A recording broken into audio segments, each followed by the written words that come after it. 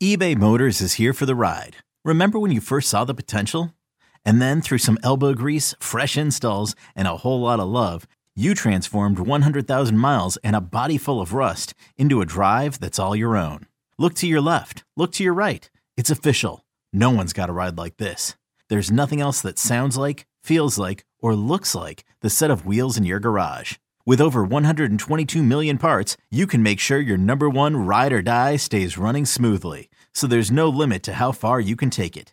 Brake kits, turbochargers, engines, exhaust kits, roof racks, LED headlights, bumpers, whatever your baby needs, eBay Motors has it. And with eBay Guaranteed Fit, it's guaranteed to fit your ride the first time, every time, or your money back. Plus at these prices, well, you're burning rubber, not cash. Keep your ride or die alive at ebaymotors.com. Eligible items only. Exclusions apply. I'm Sandra, and I'm just the professional your small business was looking for. But you didn't hire me because you didn't use LinkedIn Jobs. LinkedIn has professionals you can't find anywhere else, including those who aren't actively looking for a new job, but might be open to the perfect role, like me. In a given month, over 70% of LinkedIn users don't visit other leading job sites. So if you're not looking on LinkedIn, you'll miss out on great candidates like Sandra. Start hiring professionals like a professional. Post your free job on linkedin.com/recommend today.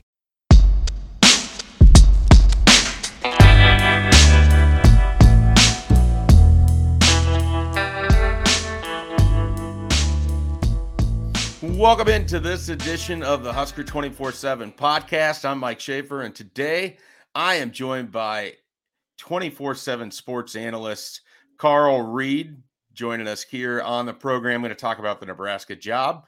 Going to talk about Nebraska recruiting with a guy who has been through the Memorial Stadium car wash with recruits before. He knows what it's like here in Lincoln. He is from the Bermuda Triangle of recruiting that it's been for Nebraska for a while in St. Louis. He might even have some answers in that regard. But most of all, we just want to talk about Nebraska football and where things sit right now. Carl, welcome to the program. Great to have you on. Great to have you here with us at 24/7 Sports. I believe I just saw you're now full-time riding with us here at 24/7. Man, it's great to be here with you, man. It's great to talk Nebraska football, a storied program looking for a new head coach. I'm excited to be here with you on your show, Mike. Yeah, absolutely. So let's kind of just dive into this right away. I mean, you have a long, successful career coaching high school in St. Louis. I mean, you know all the power players in that area. You've known a lot of the great prospects in that area. I'm sure you're very familiar with Marcus Washington on Nebraska's roster right now. One of the transfer guys that have helped them out a little bit here early in the year. So Nebraska is not a program. You know, for some people, Nebraska is a television program, like one that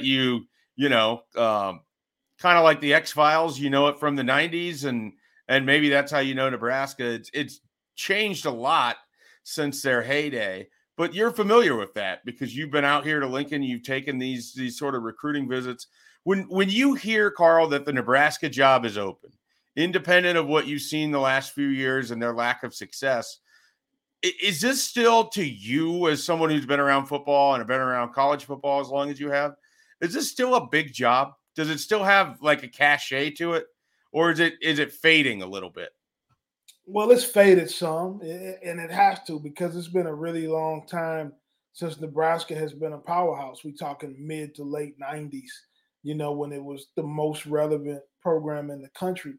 But I do think that Nebraska can still win big if they hire the right guy and kind of go back to their roots a little bit. And I'm not just talking necessarily triple option football, but run heavy, big lineman, big defense, recruiting more for the region of the country that you're in and the players that you can get, as opposed to what I think a lot of colleges have made the mistake of doing the last decade, is trying to go wholesale into the passing RPO, thing that everybody's trying to do, because it's really tough to recruit to that.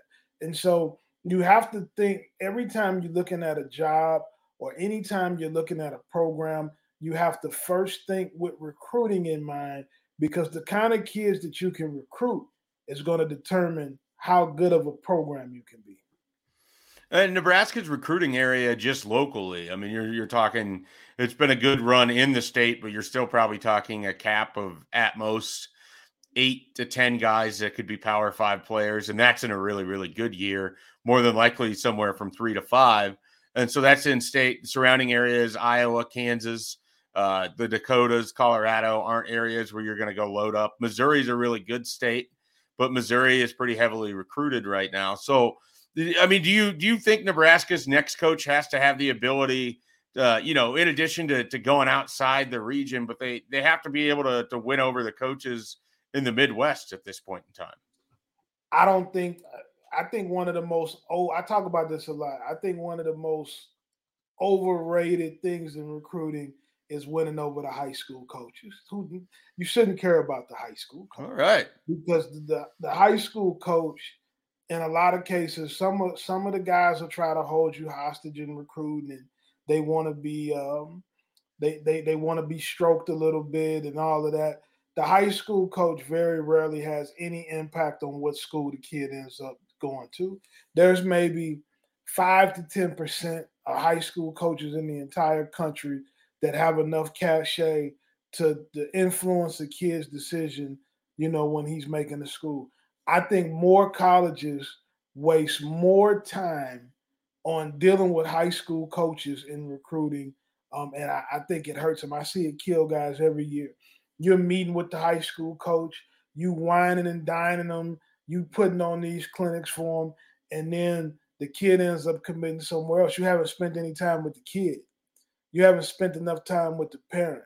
Like, the high school coach is typically in recruiting going to be one of the biggest wasted times that you can invest on. And that's unpopular. And I've been a high school coach. I've been a championship level high school coach. That's guys get upset when I say that. But if you're really looking at it just for exactly what it is, that's the truth. There might be 3 to 5 high school coaches in every state that you need to know really, really well that produce a lot of players, and maybe they have some influence, but in terms of having to sit down and kowtow to every high school coach in the state on a region, there's not a bigger way to waste your time as a college coach, in my opinion.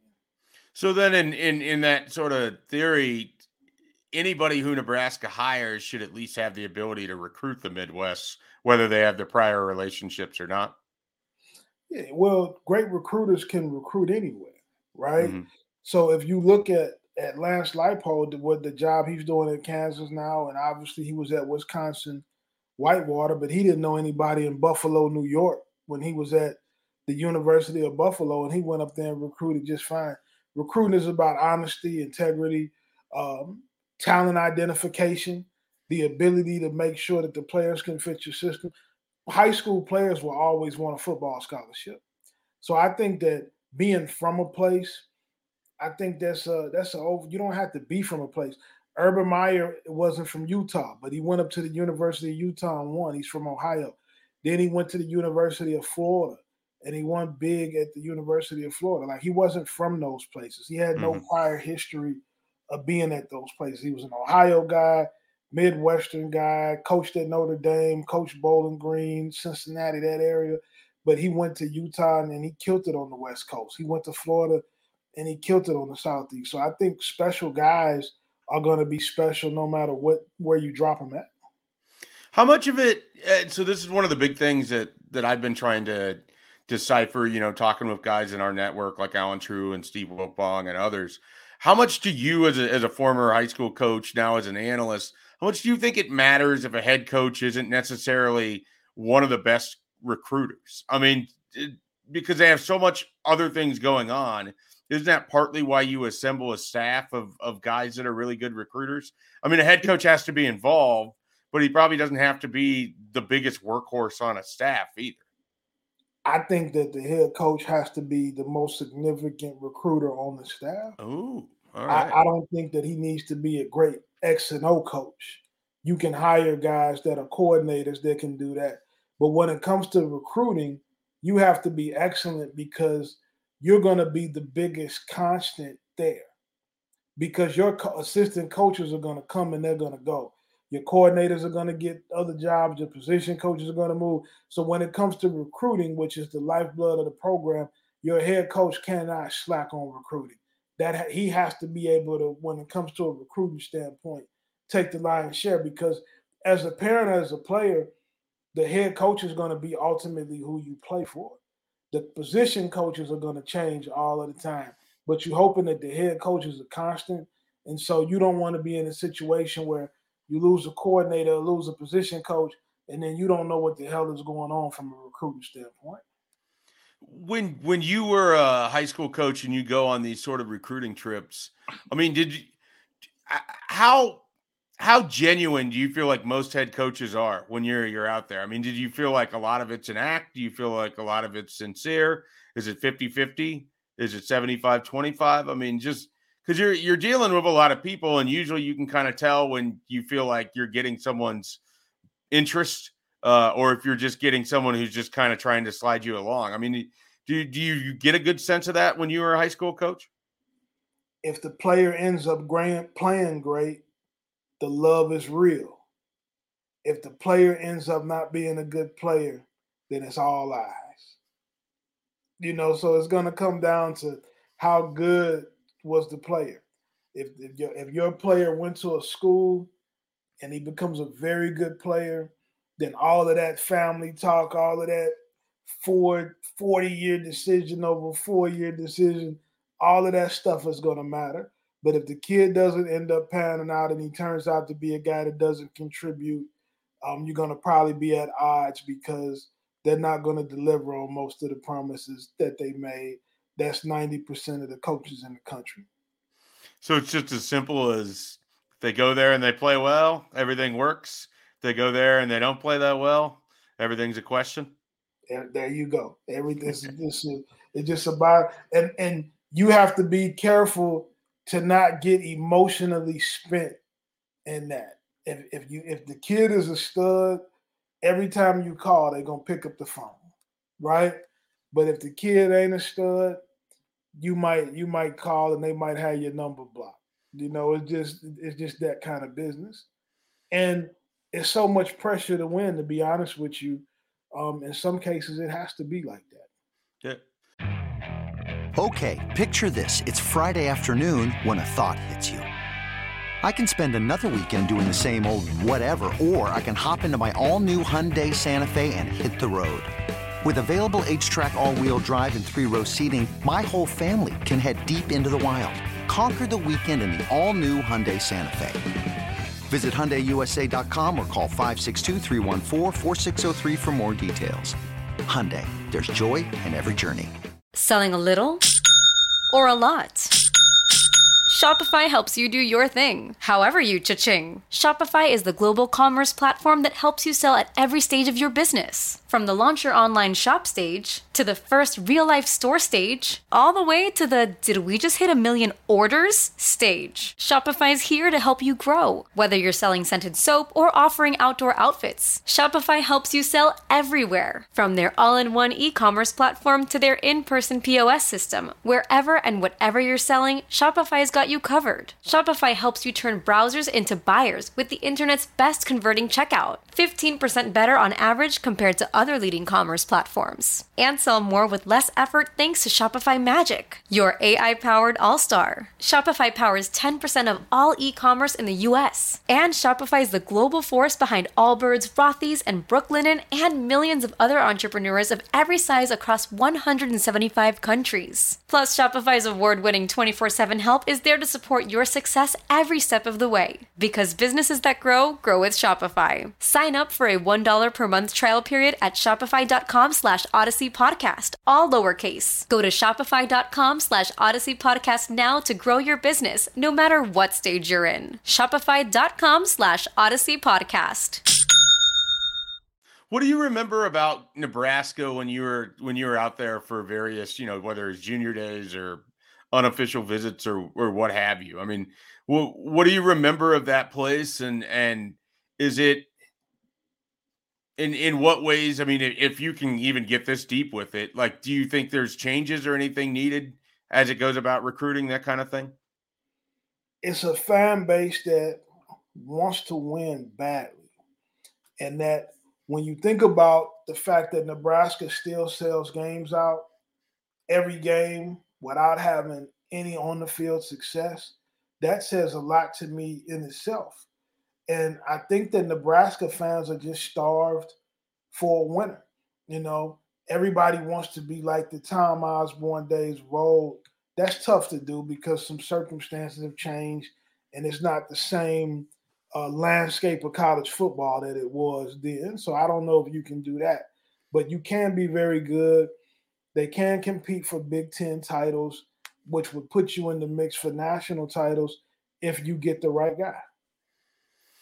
Do you, as we kind of talk recruiting here before we dive into some of the names that would interest you and everything else, as you look at Nebraska's attempts into St. Louis, when Nebraska was attempting to recruit your players, I mean, how does that school have any kind of name value left in the St. Louis area? I mean, it's Trey Bryant is like the last guy prior to Marcus Washington that I could think of that they picked up in terms of a commitment and had actually played a little bit on the field. Unfortunately, Trey had some knee injuries and that sort of cost him his career. But it just feels like an area where Nebraska has had a lot of success in the past. They just, no matter the coaching staff, Pelini's, Riley's, or Scott Frost, they just weren't able to build anything in the St. Louis area. It's tough because so many people are recruiting in St. Louis now, right? Probably 15, 20 years ago, you had the Big 12. You know, once Mizzou went to the SEC, it kind of changed the recruiting landscape here because everybody in the SEC started recruiting it. Man, you got Ohio State recruited. If you're a big-time player in St. Louis, I just think you have so many options that I don't think it's anything that the University of Nebraska did or didn't do. I just think that it's hard as hell to get a kid that Urban Meyer wanted or that Nick Saban or that Dabo Swinney wanted him. And if those guys at those Blue Bloods really want the kid, I think it becomes extremely difficult for not just Nebraska, but for anybody to sign the guy. Yeah. You wrote something regarding Deion Sanders, who I don't think is a real candidate for Nebraska, but I think it's interesting just in the general sense. You wrote about how both with Georgia Tech and Jackson State, Georgia Tech being the most recent job to open and Jackson State where Deion's at right now, about their commitment to football and their interest in being an actual football school. And that would speak volumes to Deion himself. Leaving Deion out of it, the fact that Nebraska is very much committed to being a football school, has the resources, has a new facility coming. Is that like an attractive trait to potential coaching candidates? Because you know that you're going to have that sort of support behind you that you maybe won't find at other Power 5 schools that might have a little bit more of a recruiting base that's built right into it, but they don't necessarily have the support. I mean, you were talking about the fans earlier. Is that like the attractive part of Nebraska's job? It's one of them. It's also, you have an administration that wants to be good. You have the legendary Tom Osborne is still alive, and he wants Nebraska to be good. Warren Buffett wants the Nebraska Cornhuskers to be good. There's nothing that you could need as a coach at the University of Nebraska that you couldn't get if you asked for it. Now, there's going to be a tremendous amount of pressure for you to win and win big. So, but like the great Vince Lombardi said, the most competitive games will draw the most competitive men. And so you need to decide if you want to be a guy that's held accountable for winning championships, because that's what the standard is at Nebraska. And you have to be willing to embrace that. So I think for the money they can pay a coach, I think for the money that they could pay a staff, all of the amenities in terms of facilities and weight rooms and all of those things, I think the NIL participation, I think Nebraska's positioned very well to compete, but it all comes down to, do you hire the right guy? The coach that you hire is going to determine the trajectory of your program for the next decade, because it's hard to recover from a bad coach, right? And it's really hard to lose when you got a damn good one. Yeah. So with all that being said, this job's now been open since September 11th, I believe. Who kind of stands out to you? If you were Trev Alberts, who would sort of be on your short list based on just kind of what you know of the college football landscape and the coaching landscape in general? I would make Lance Leipold tell me no. I think that he's arguably one of the top college football coaches in the country. Obviously, if you follow football at a deep level, which most people don't, you know about his success in winning 6 to 7 Division III national championships. You know, you go to a place like the University of Buffalo and win the MAC. And obviously, he has the University of Kansas undefeated, which is unbelievable in itself. And he's a guy that has Midwestern ties, Midwestern values, and he's an excellent, excellent football coach. I make him tell me no.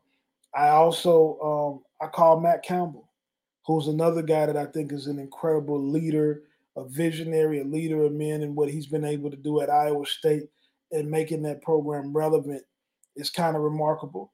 And I also look heavily at Jeff Montken, the Army coach, who is a great triple option coach, which is Nebraska's roots for when they were very good at being an option powerhouse team. Monken is from the state of Illinois. He's another Midwestern guy that knows how to recruit the area. In addition to those three guys schematically, though, and having schemes that would fit, they are all great leaders of men. They would be able to hire the right staff. They would be able to recruit the right guys and develop them to be able to have success at the University of Nebraska. And that's where I would start my search if it was me. Yeah, absolutely. And so the interesting thing with Lance Leipold, I was talking to Alan True about this. He's changed sort of his recruiting identity because they, you mentioned up in Buffalo, it's not like he had connections up there. I mean, they went up there, he had to build them, he had to hire guys, but they were still recruiting in the hundreds, sometimes, as low as in the 130s, just based on the type of kid that they could get to go to Buffalo. That's changed a little bit in Kansas. He's got them at a much better level than where they had been at previously. Do you think that regardless of who ends up as Nebraska's coach, that they have a setup and a program where they should almost universally be a top 40 recruiting team every year? I don't know that they should be a top 40. I think you have to find the guys who fit your system. They weren't top 40 teams when Tom Osborne was there in terms of recruiting. They weren't setting the world on fire with the guys they were recruiting. They were still getting parade All-Americans and guys of that nature. They got a handful, but it wasn't like what Alabama and Georgia is doing. They had a great walk-on program. They got incredible linemen from some small towns and within the state. They built it. I think that one of the things about recruiting rankings that people always have to be careful of is sometimes you need to just get a good football player that fits what you're trying to do, regardless of where he could be ranked. You shouldn't be trying to catch other schools in recruiting rankings. You need to be trying to catch schools on the football field on Saturday afternoons. Yeah, that's a salient point for sure. All right, so the last kind of question I have, and this sort of pertains to Nebraska's season at hand. They're 1-3 right now. You still have 8 games left. Does this job look dramatically different to a coaching candidate if Nebraska is 4-8 versus 1-11 versus 6-6? Does the result of this season matter at all as they go forward to try to hire this next coach? No, I don't think so, because whoever comes in is going to flip the roster anyway. I think that the players need to be more concerned about how well they play and the focus they have the rest of the season, because if you just lay down and don't contribute at all and you start doing the me thing, whoever comes in next is going to run you out of town anyway. So the players are playing for their life because they all won't be able to just leave and go to another Division I school the way they think. So they need to be trying to play well, put good film on tape, and have a lot of success for themselves. All right, Carl, we appreciate your time today, joining us here at the Husker 24/7 podcast. We'll have you on maybe a little bit closer to when a decision could be coming in November. If you had to make a guess right now here, September 26th, 1:28 p.m. on a Monday, Who's your guy? Who's Nebraska's coach on January 1, 2023? Is it Lance Leipold? Lance Leipold. I would bet. I'd put my heads with my bets on Lance Leipold. All right. Appreciate it. Appreciate your time.